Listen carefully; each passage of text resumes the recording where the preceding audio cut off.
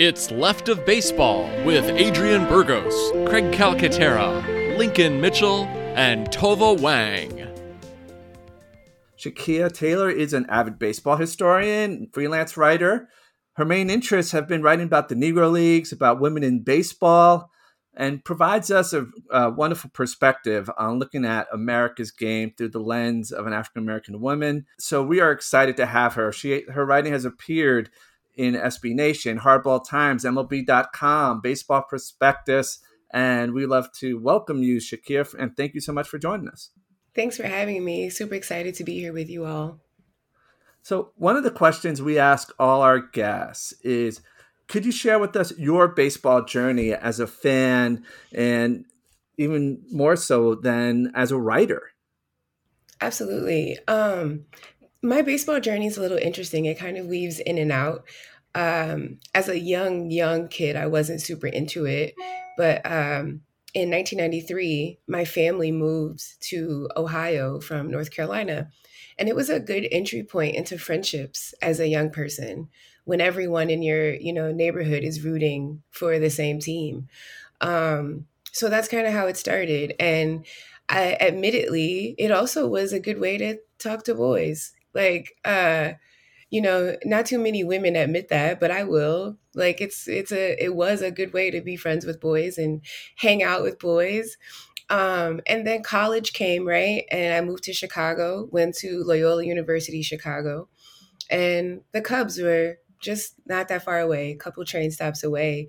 And I started really, getting into going and ultimately started writing about it one day when I was unemployed and spending all of my money going to games anyway, because you get burnt out applying for jobs. So it's like, I'm going to entertain myself. And that's how I really got into it. I lost my job and then baseball became the center of my world. And you offer a very unique perspective by bringing the framework of your life experience, your background as African American, and really helping us to rethink the history of baseball and what's going on now. To me, one of the latest ways you did that was with that Marcus Stroman piece that you wrote about. What inspired you to talk about the do-rag and like even get into the numbers? Well, it's funny, right? Like, nobody wears do-rags except Black and brown people. And so there's a lot of cultural misunderstanding out there. And do-rags, for some reason, had a negative connotation for people who it's not a part of their culture. And while I didn't write it to dispel any sort of, negative things, I thought it was fun. I will be honest. I was watching a game and I'm like, oh, Stroh's rocking the do-rag consistently. And I just started paying attention to it. I noticed he changed colors. And I mean, he was having a great season this year, despite the Mets being the Mets. But, he was definitely a standout guy. And I just thought it was fun. Honestly, it started from a place of fun. If one reads the piece, they'll notice I really don't spend a lot of time talking about, the racial undertones of comments made on the piece, because I just thought it was let's focus on the positive here. Let's give you the Black perspective, so to speak. I don't speak for all Black people, but I think most of us thought it was really cool. And so that was just the basis of that. I think what happens is sometimes people take the fun out of it. We take it too seriously. I'm guilty of that myself sometimes. So that do-rag piece was like, okay, let's have some fun, because no one actually performs better in a do-rag, but do they? We'll never know, that's what I was going for. You can't tell me I'm wrong. How can you argue it, And what made it awesome is he read it. He saw it. He changed the color of his do-rag. So I'm like, okay, this is making an impact. And then it got recognized, right? Culturally, Clinton Yates shouted me out around the horn, and people started following me. And it kind of became this cult thing. I still have people to this day who tweet me, Stroh's wearing the orange. Stroh's on the mound today. What color is he going to wear? And someone actually tweeted me, because he, I guess, said that he would join the Chicago Cubs if obviously the situation is right. And I jokingly was like, oh, I love to see Stro in a cubby blue do-rag. And of course, it's like, well, you can do your do-rag data in person. And I'm like, am I going to do this for the rest of his career? Are people going to, be like, hey, Shake, Stro's retiring. Let's get the all-time do-rag stats. Like the last unfortunate season in Miami with the teal do-rag is going to screw up all your numbers. Those Marlins, man, they screw everything up. The Yankees could pick him up for a stretch run, and he could have pinstripe do-rag. It would be cool. They would probably ban it. I don't know. Well, don't you find it interesting that do-rags are banned in the NBA, in the NFL, but somehow slip through the cracks with MLB? But the genesis of the whole do-rag thing was an asinine comment. What was it? Something about Tom Seaver? Can somebody tell everybody? I don't remember what the that announcer, was? but he said that's not Tom Seaver never wore a do-rag like that, or something like that. Exact wording.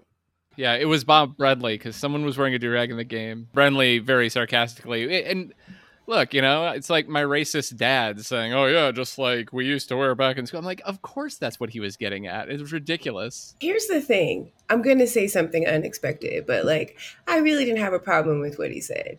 I understand it was casual racism, right? But I also think on the scale of this is going to bother me, F that guy, it falls under just the F that guy. You know what I mean? It's okay, whatever. You said this thing. You can be an idiot if you want to.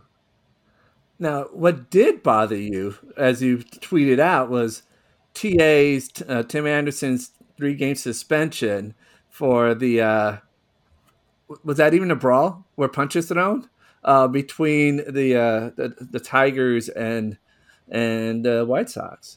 Yeah, he was suspended for, was it contact with an umpire? Yeah.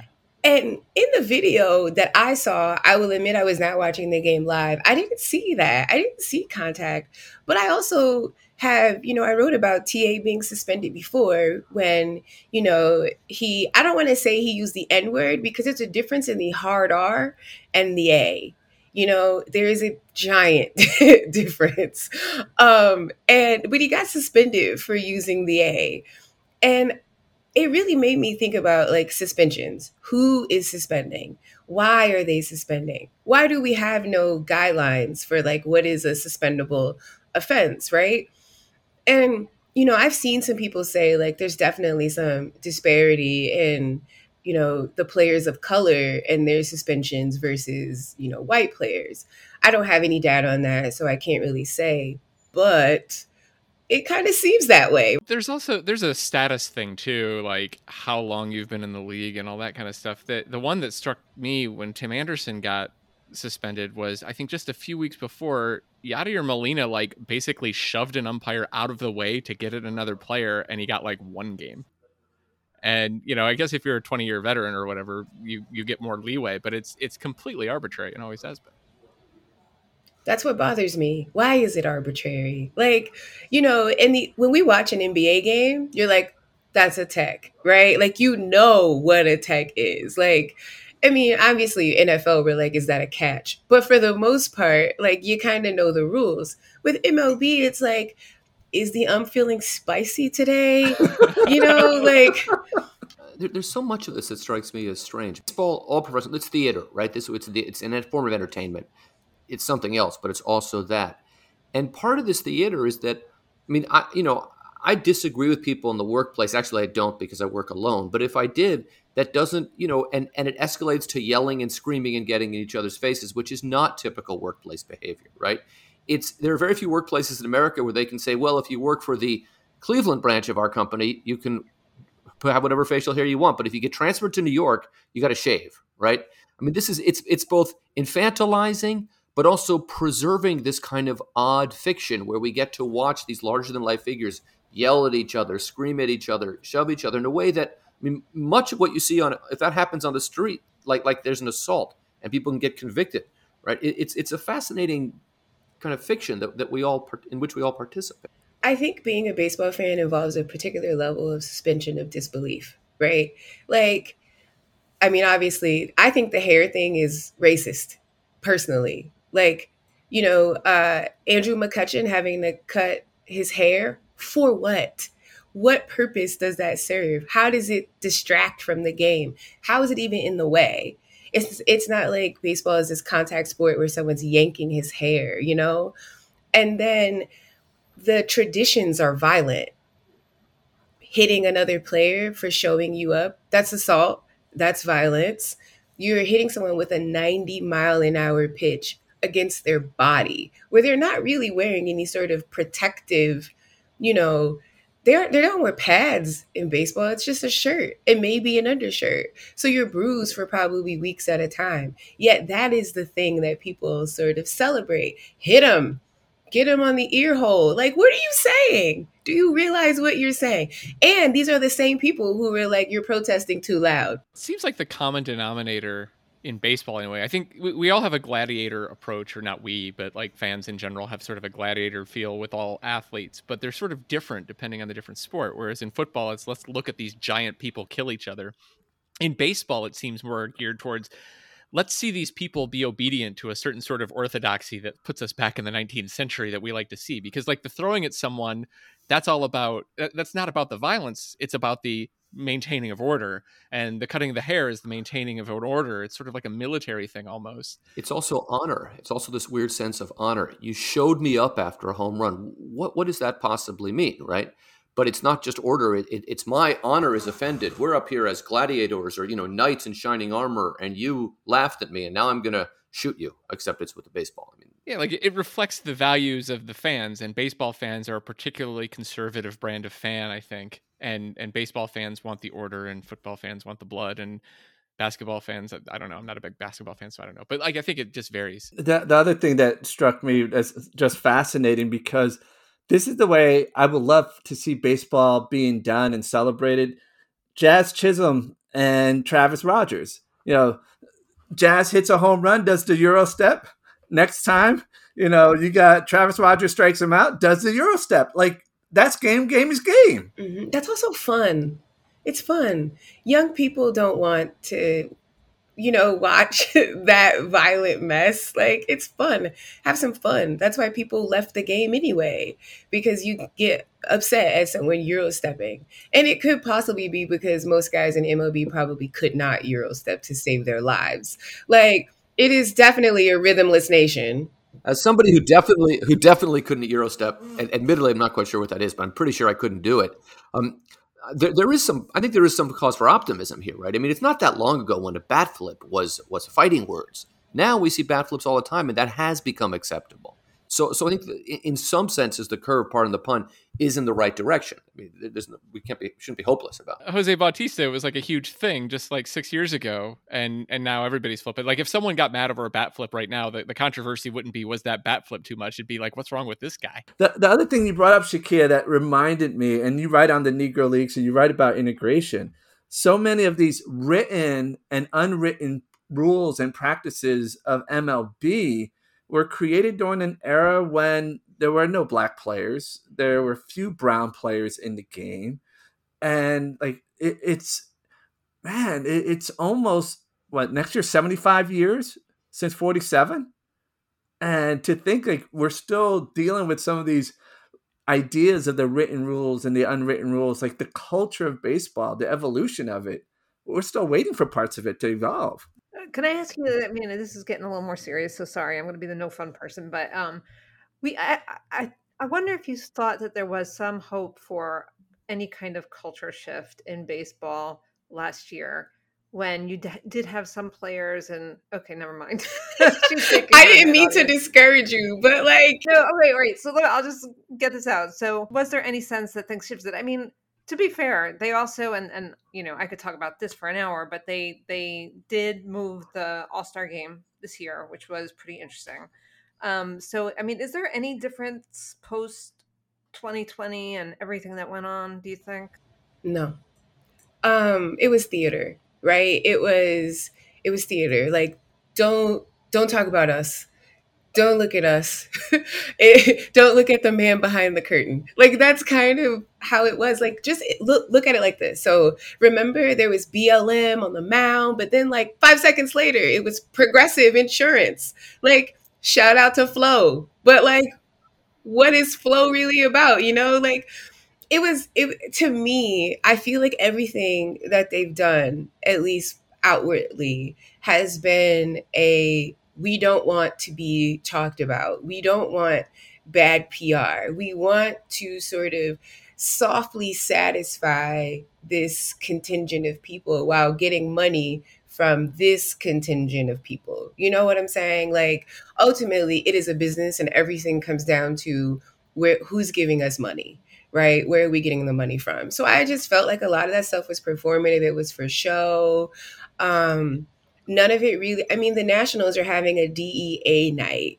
Like, so how do you go from Black Lives Matter to support the police? Like, this, it doesn't, like, we have conflicting things here. Like, the messaging doesn't work.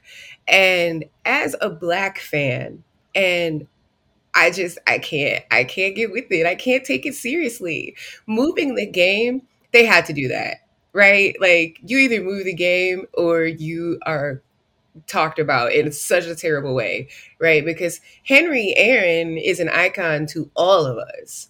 So to disrespect that man would have been real bad, right? But ultimately, I think any headline from the 70s, the 80s, the 90s about MLB and their race problem could be applied today. It could still be applied today. 2021, I still go to games and some random man is asking me, why are my hoops so big? I don't know, dude, because I just wanted them to be. I won't tell you what I actually say because it's inappropriate. But like, I definitely refer to the man as small if that gives you any indication. So, but I mean, so is there? I don't know. I mean, this is a chicken and egg thing that there are some fewer Black baseball players now. That you're, part of that is the reason why you have less and less Black fans. But I also wonder about that 8 or 9%. And there were a few players last year who were pretty outspoken and were out there. I don't know what the hell they're doing this year. I haven't heard about anything, quite honestly. But does seem like it's a bit of a cycle. I think some of it is, okay, so let's look at the Players Alliance. When the Players Alliance was announced, we had a lot of hope for it, right? Look at it now, right? MLB decided to put some money into it, and that sort of stifled any sort of movement. You can't have social justice if the thing that you're social justicing against can buy in. So, but I mean, were the players bought off essentially then? I mean, is that like... I mean, I'm not saying the players were bought off, but it's very easy to quiet a message by throwing some money at it. It works institutionally, right? I mean, it's like anything MLB becomes a part of, everything, regardless of what the intentions are, everything slows down. Everything becomes meetings, everything becomes corporate, everything then has to be vetted through rights holders and sponsors and everything else. And anything that could be even remotely transgressive stops.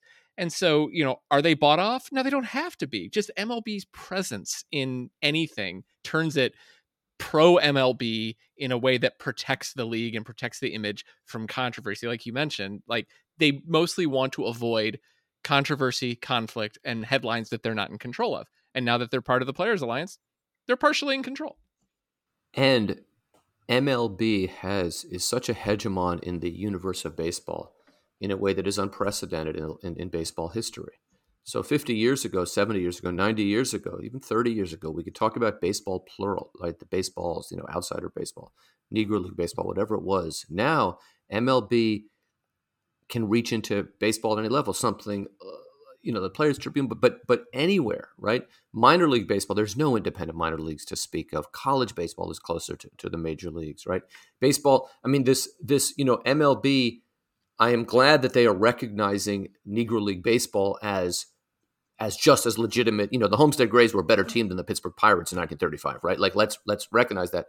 But now those are major league statistics. That's something that MLB owns in a more profound way, and that makes it even harder because there's nowhere else to go. They absorb everything. I said on another podcast, I relate MLB to Thanos in that they just sort of snapped and everything disappeared, right? Like as soon as they find their way into it, as soon as they find their interest, so to speak, it's gone. Look at the Negro Leagues. oh, we can make money by letting these Black folks and these, Latino players join us. Boom, dead, right? The minor leagues, boom, dead. Like, it's an interesting parallel if you think about it. Like, anything they touch becomes gold for them, but brass for the rest of us. Like, it's just useless. And this is even becoming global now, right? Mm-hmm.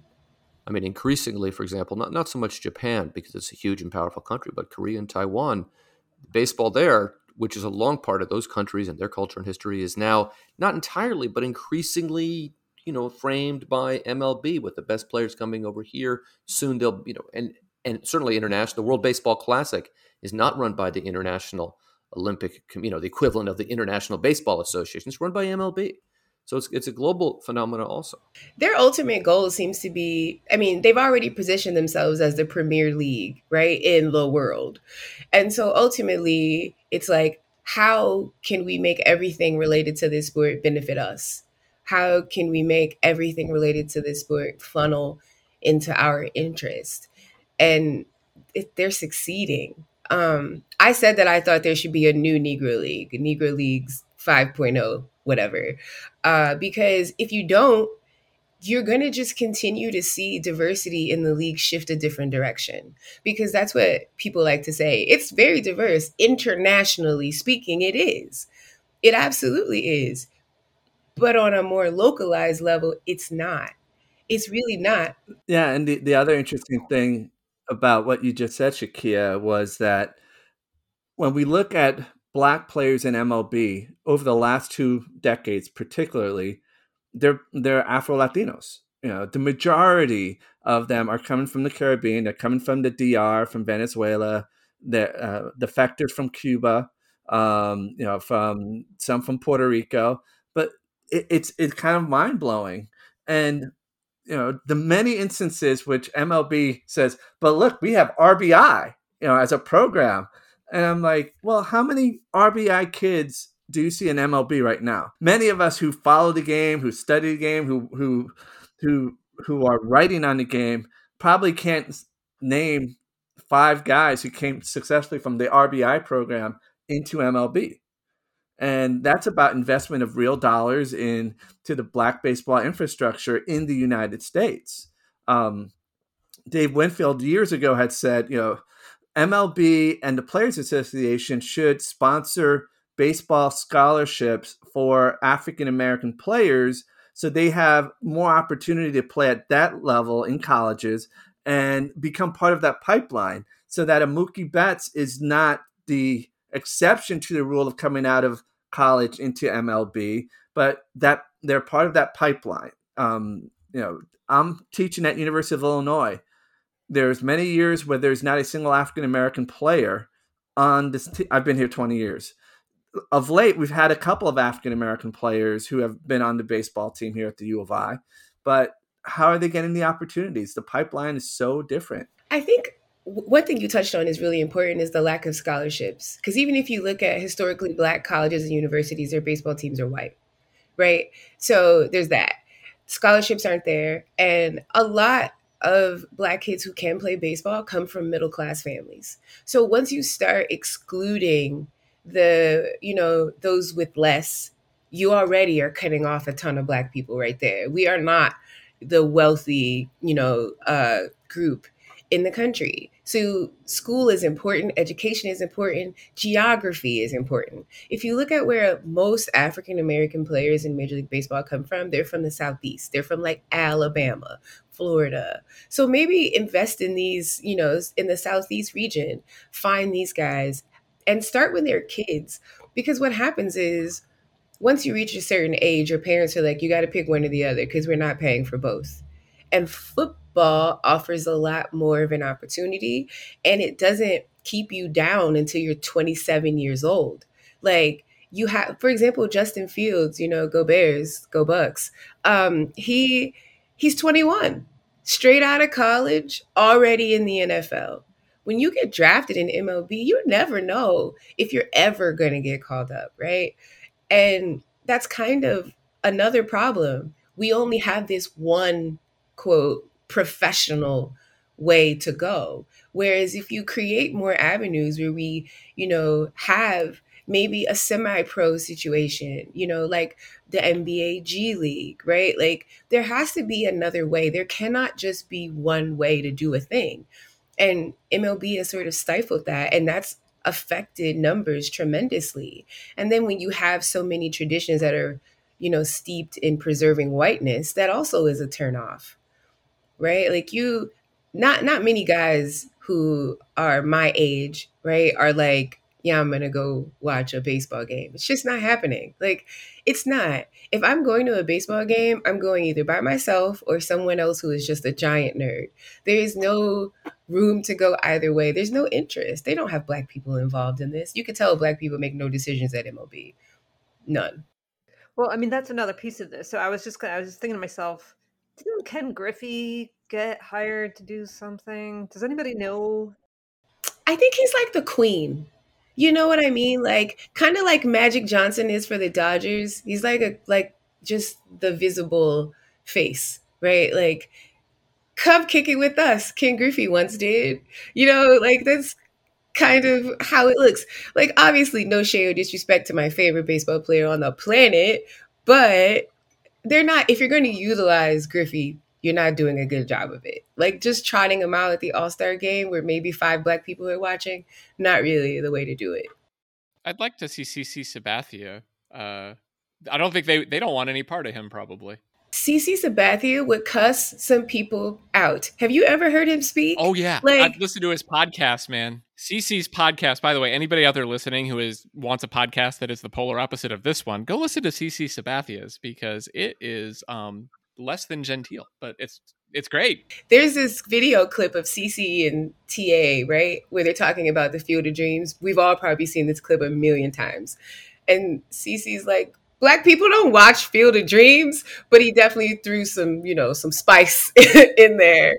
And that just sticks with me. Like, if MLB decided to partner with CC, like, he couldn't be on live television. One of you guys should write a piece, either you or Craig, about a day with CC as the person working at MLB. Walk us through it. That would be a great exercise. I'm gonna betray my Bay Area connection here, but I'm curious about. I'm not sure that MLB's treatment of the second greatest living African American player has been positive and has helped bring African Americans closer to baseball. And I am thinking specifically of Bud Selig's kind of treatment of when Barry Bonds broke the record that had belonged to Henry Aaron, who of course was African American also, and how Selig, just basically said, I don't recognize this record, which is both, look, he's an old dude, it's generational, but the racial politics are much more complicated than that. It's also a big factor in that, and people don't talk about it as much as they did 10, 15 years ago or whenever, is Bud Selig and Henry Aaron were very, very, very close friends. And so he was personally pissed in ways that even Aaron wasn't. So it was weird. Right. And whereas Willie Mays is fine with it. And here is a contemporary, young at that time, African American superstar who Major League Baseball, they made him the face of the steroid scandal because he was kind of the grumpy African American dude. Forgetting that he hit more home runs off of pitchers who were taking steroids than anyone in the history of the game. And by just pushing him away, right now, Barry Bonds is more interested in cycling than baseball. And that can't be a positive sign. I have a lot of personal conflict with Barry. First of all, I like Barry, but, we all know about Barry's personal life, right? Like, he was an abuser. And I wish that was the problem people had with him. You know what I'm saying? Like, if that was the problem people had with him, I'd be like, okay. But like you said, it's not. It's absolutely racially motivated. I went to Barry Bonds' number retirement with the Giants in 2017. And, his godfather, Willie Mays, spoke. I had never heard Willie speak before that day because he's pretty much, quiet. And he made this impassioned plea, put him in the hall. And coming from Willie, that should have been everywhere. Should have been everywhere. But Major League Baseball likes to prop up historic Black icons in this way that actually isn't respectful. It's like, we liked you then, we'll hold you up because we let you play with us. We let you join our league. But that's kind of where it ends. If they actually respected him, they would listen to his opinion. You know, he did a Instagram live chat with Dom Smith that was incredible. It was incredible. Not enough people watched it, but I can tell you, Black people were watching it. Like, you are right. He is an entry point, but no one wants to admit that. Sometimes Barry was right. Like, he was a little surly, but maybe he had reason to. You know, maybe the writers were actually, wrong to him. And maybe they were wrong for 2 generations, right? Think of what his father went through. Mm-hmm. Right? The other point I would make about Willie Mays is that, Major League Baseball banned Willie Mays for life for shaking hands in front of a casino. Right? Go to a ballpark today. See how many casino advertisements there are. Willie Mays he's Willie Mays, right? And I'm a San Francisco guy, but he is as well as being, Willie Mays, he's a complicated guy. And baseball doesn't want to focus on the complicated side of him, the side of him that leads him to go out and say that and put Barry Bonds in the Hall, right? He has very complicated and deep and nuanced memories of his very long career playing in Major League Baseball. And as much as I could watch him making that catch in the 1950, sorry, you're from Cleveland, in that 54 World Series every day, there's more to him than that. I think you can't be complicated and a person of color, right? Like, it is very easy to see the humanity in someone who is white. Like, for example, look at how many people were looking at Curt Schilling. Like, hey, he said all these really violent things about me, like about actual writers. But he gets my vote because I can look past that. I can look past him as a person and see him as a player. But when you're of color, as I like to say, like, you don't get that grace. You don't get that grace. You have to toe the line. You have to be a way. Like, I joke all the time that there is no public me and private me. I just am who I am. You either like it or you don't. But when you're a professional baseball player, you don't get that kind of, people don't care. You have to perform your Blackness a certain way. You have to be Latinx in public a certain way. Yeah, that's a powerful point, because what I recall, there's 2 individuals who I think should totally be in the Baseball Hall of Fame, but the rules of eligibility, how the voters, Buck O'Neil and Minnie Minoso, should both be in the Baseball Hall of Fame. But our rules mean that, you didn't play in MLB long enough. Let's forget the whole segregation thing, because that happened, but that's history. And for Buck O'Neil, it's like, well, you can only really come in as a player or a manager, executive. You can't be this all-encompassing great player, great manager, the spokesperson that brought the consciousness of white MLB fandom back to the Negro Leagues history.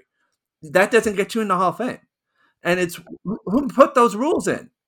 I would put Felipe Alou in that category as well. Great manager, great player, not quite great enough on either, and hugely important to the history of the game.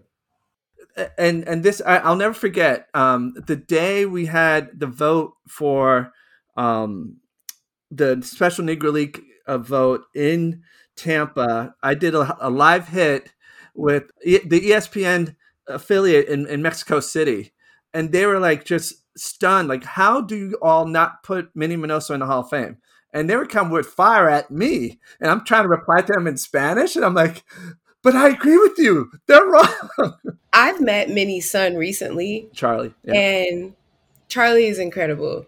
Very incredible. He has so many amazing stories about his dad. And when people ask him about his dad, he's like, well, he was my dad. He wasn't a baseball player at home. He was just my dad. And I think about that a lot, right? Like, he was just my dad at home.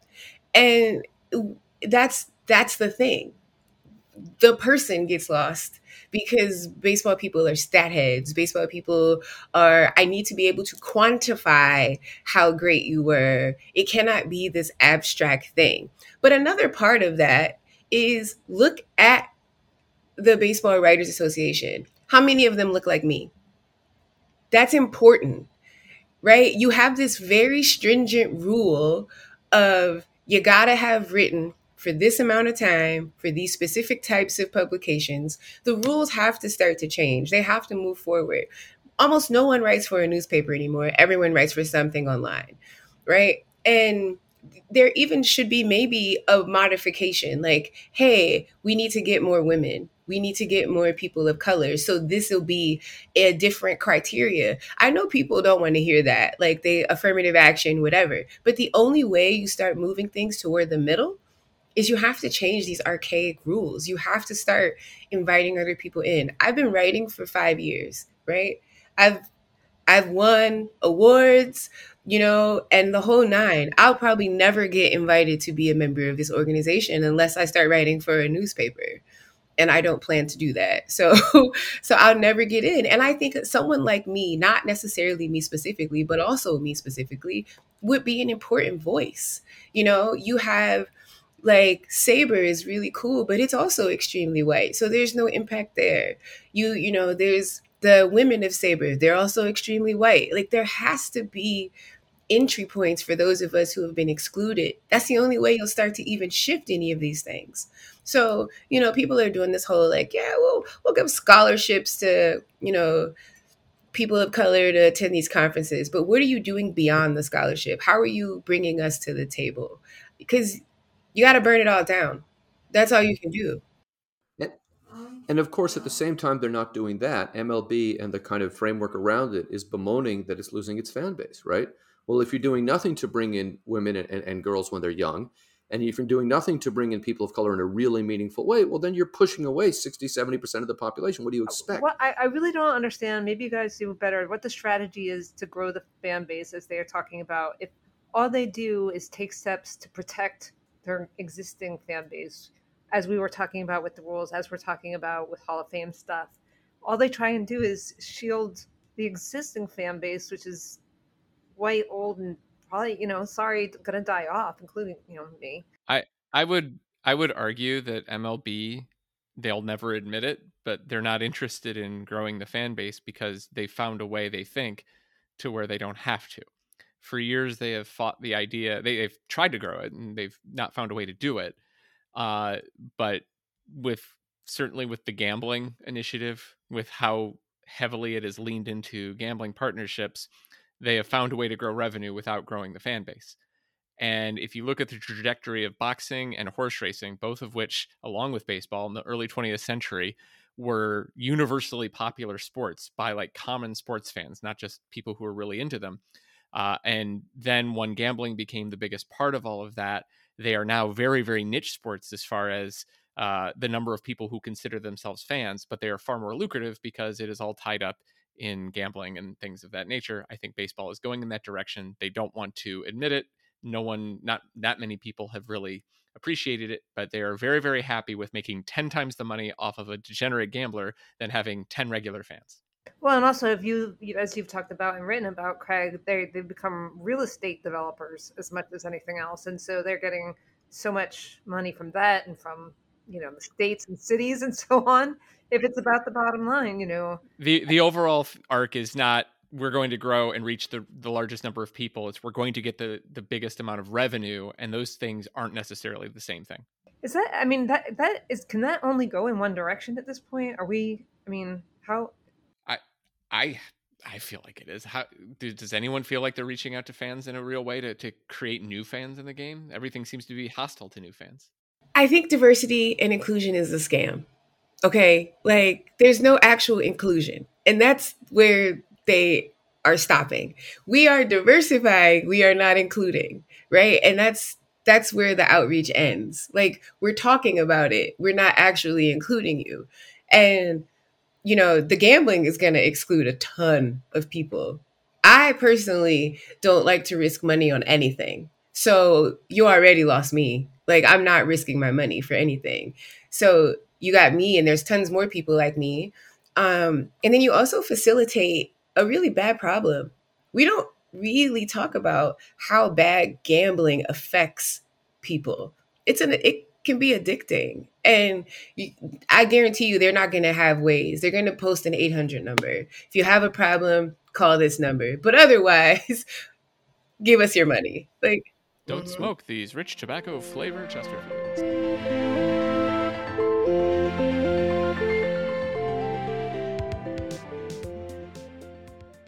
You were talking about that there in the Baseball Writers Association and so on, there are not people that look like you. And as someone who increasingly is questioning my decision to be working in the field of democracy and voting rights, and wishes that I had pursued a career in baseball in some form, I wonder what it's like. What is it like to be an African American woman who's also a baseball writer? And are there any? I mean, there are very few, right? When I started, Claire Smith was the only one. And now there are a few of us. Kennedy Landry, for example, she covers the Rangers for MLB. But a lot of, the Black women who are coming up now, they're younger. So they're not necessarily as jaded or as cynical. For me, I would say this: it's not easy.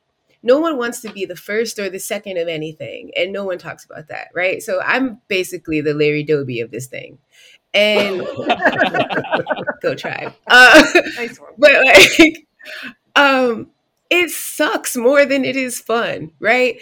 So I'll use when I won the Sabre Award, right? First Black woman ever to win this award. How is that possible in 2021? How is that possible? How has no one looked at the ranks? No one looked at the list and been like, damn, you know who's missing? The sisters are missing, because they do not care. It is not a priority. So it's difficult in that aspect. It's also very hard when I feel like, social media is big. You're either on Twitter or you're not. And if you're not, people probably don't read you and don't know you unless you've been around for a super long time. And so I don't really get a lot of hate in my, mentions anymore, mostly because I used to just curse people straight out. Like, who's going to fire me? But it's bad. It sucks. I will be the first to tell you, it's not fun. It's awful. I have no sisterhood in this because, solidarity is for white women. So nobody really is there, right? They're cool, but they're not there. Everyone is doing this. I'm an ally, but are you? Are you going to bat? Are you turning down jobs because these places are only hiring people who look like you? You're not. If you're not willing to make any kind of sacrifice, you don't have my back. You publicly want people to know that you respect me, or you think I'm cool, or you think I'm funny, or whatever. But otherwise, there is no solidarity for me in this. The people who have looked out for me the most have been Black men, just being honest, and Latino men, because they see the significance more than anyone else. But I'm on an island, I'm grateful for folks like Kennedy who I can DM or whatever. And then there's some Black women fans have started to pop up on my timeline that didn't even exist 5 years ago. And they see me as someone who they relate to, someone who is important. But we need everyone else to start seeing that too. I don't like to talk about myself, so this is really weird. But there's a value in my presence that still hasn't been fully acknowledged yet. And maybe it won't until I'm gone. Maybe 50 years from now, someone would be like, you know what? That Black girl with the dreadlocks, she was talking that good shit. We liked her, But until it gets to that point, I don't know that I can say that I'm having a good time, or, I more see the importance in what I'm doing. And that's what keeps me going. Black players reach out to me. We got to protect you. We got to look out for you. That's what keeps me going. Otherwise, I would have dipped a long time ago. I think about it frequently, to be quite frank. I don't have to do this. I could do something else. I don't have to be abused this way. That's powerful. And as you were saying that, I think about how long Claire Smith worked in kind of obscurity, covering one of the main teams in all of baseball. Right? Covering the Yankees for the Hartford Courant. And really, it's been the last 6 to 7 years where her name was getting recognized and people paying homage and actually recognizing, my goodness, she had been at this game. We're in 2021, over 40 years. She's an icon. She's an icon. She made the way for all women to cover baseball. She was first, period. And I don't think she gets her flowers. I tried to, at the Sabre Women's Conference last year. I wrote something about her. She personally she's a hero to me. Like, I love Angela Davis and I love Claire Smith. And I know that they're on two different ends of the spectrum, but like, that's where I am with it. Like, I think, Black people are the purveyors of cool, right? Nobody wants to admit it, but like we are. Guarantee you. Your music is influenced, whatever. The way you dress is influenced, whatever, right? Why can't it be that way in baseball? Look at MLB's Twitter accounts. They all cosplay Black slang all the time, right? But if I talk like that, I'm uneducated. I don't know what I'm talking about. That's kind of, I feel like, the contradiction that I have to exist in. Like, if you say what I say, it's cool. If I say what I say, it's too Black. And, I said this a few times, but nobody really wants to talk about racism. But if we don't, how do we deal with it? Like, I don't want to spend every day of my life being the person talking about racism. No, but I'm going to let you know that it's there, It's just, I don't know. I feel like I'm in a weird spot with this whole thing. I'm either going to make an impact or I'm going to die trying. That's kind of, that's where I am with it. You're going to hear me or I'm going to scream at you, one way or the other. Let's go. And again, what you were saying before and what Lincoln brought up about Willie Mays and like just a different space that what we'll call the Black elder statesmen of baseball occupy. They literally, like Frank Robinson got a role and it was about disciplining the player. That's what MLB gave Frank Robinson. Michael Hill now. I was just going to say that too. Michael Hill's now doing it and not doing a good job, Michael Hill, if you're listening. Nope. I think Rob Manfred will beg to disagree with you. Oh, of course. Rob Manfred would love to be given a pat on the back for all the African Americans that he has elevated in the game. So I have a thing, right? I'm going to say this. It's probably controversial, but like, if you bring in only Black people who also are going to uphold whiteness, what is the point? What is the point? And that's no shade to those Black people because I recognize preserving your job and your sanity are things. And we all assimilate in ways to save ourselves. But for advancement of the league that is moving at glacial pace, like you absolutely have to start getting some people who are going to buck the system. You can't be surrounded by yes men and women, and you have to have people who are going to say, no, that's a bad idea. No, that's stupid. Like something. Sometimes I look at ideas that are floated across as events for Major League Baseball, and I'm like, nobody in the room said no. Not a single person was like, wait, let's talk about this. And I'm going to go back to DEA night as an example. Like, no person was like, wait, we gentrified a neighborhood in one of the Blackest cities in America. Washington, D.C. was Chocolate City. I think you're all old enough to remember when people called D.C. Chocolate City. And so you decide there was a shooting outside that ballpark. How long ago? A month? Month and a half? So you have DEA night? Like, it's the wildest thing to me. Like, just lost. Ice Night is coming next, and they'll probably have Vanilla Ice out there to sing for it. Now it's such to your point though. It's a very small group of people. People see how big of a footprint Major League Baseball has, or how big of a brand the Washington Nationals have, or any other team. And at any of these institutions, it's like 4 people making decisions, really, if that. And to go back to your point about inclusion, the cost of inclusion is $1 billion, right?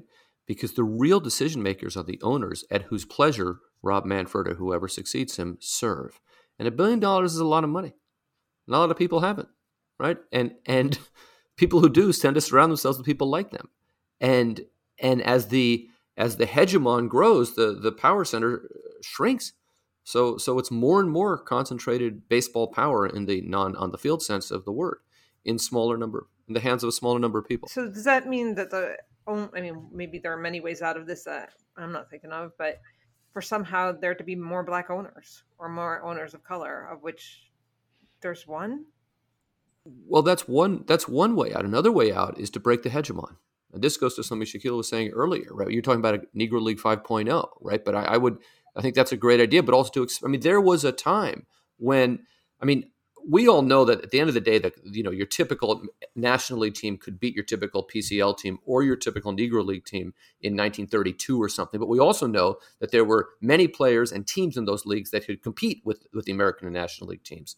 But most importantly, we know that there were fans, in the case of the Negro Leagues, primarily African-American fans, in the case of the PCL, primarily West Coast fans, for whom that was important. Those games, those teams were important. It wasn't subsidiary or to Major League Baseball. And there were semi-pro leagues, and there were high school and college teams and town teams that really mattered, not just as a funnel to the major leagues. And that hegemony means that it's easier to concentrate power, because you can speak of, in the Russian language, the word power takes the definitive article. So you say the power, right? And the thing about, once you say the power, it's harder to divide. We say power can be divided, the power cannot, right? So I'm not going to speak in Russian because my Russian is terrible, but in the major leagues, the power is in small number of people's hands. But if you break down the hegemony, then power to make decisions about baseball and how ordinary fans experience baseball can be spread out. How does that happen, Craig? Does that have anything to do with the antitrust exemption, or is that? It might even be superfluous at this point. The antitrust exemption will deal with someone in Major League Baseball trying to buck the system from within, a rogue owner who we won't let in because we have an antitrust exemption, or a rogue movement of a team that might challenge authority because of the antitrust exemption. I think the one baseball idea, like we've been talking about, with Major League Baseball basically becoming the hegemon of all of baseball, is a bigger factor. If you tried an upstart league, or if you tried anything to sort of compete against it, there's just no oxygen there. There's no space. You're not going to get balls delivered from Rawlings because they're owned by Major League Baseball. I mean, it's really deep now. And I just don't even think the antitrust exemption enters into it anymore, at least at that level. I think that's right. And that is the challenge, right? But if we're thinking in terms, because according to Craig, who is the kind of who pays more attention to this certainly than I do, the alternative is that baseball goes the way of horse racing, which to me is not a very not a very exciting option. I think MLB wants to own baseball. I have this argument a lot on the Bird app, and it's like when people say baseball, they're referring to MLB. And I try to push them the other way. Like, when you're referring to MLB, say MLB. When you're referring to Little B baseball, say baseball. Like, I think we can't let them own it. As much as they try to own it, we can't allow that to happen. I don't know what we can do other than to use our language, but I think that's important. They do not own baseball itself. Yeah, and I totally agree with you, because one of the things that has frustrated me after MLB recognized that the Negro Leagues were also Major League was the move by some folks in terms of the stats to say these are now MLB records. And I'm like, stop. No. The Negro Leagues had to do so much work to do their records, to get the players to MLB doesn't get to just incorporate that 70 years after the fact and now own it. That's, to me, it's a slap in the historical face of Alex Bombast, Gus Greenlee, Rube Foster, the every individual, Effa Manley, who was literally, when they wanted in, they want to be included, MLB just said HELL, no. Y'all don't get to be part of the decision-making center, the power. We got the power, and yet we're not sharing it. And that was the story of MLB's integration pursuit. We got the power. We're going to run integration the way we like it.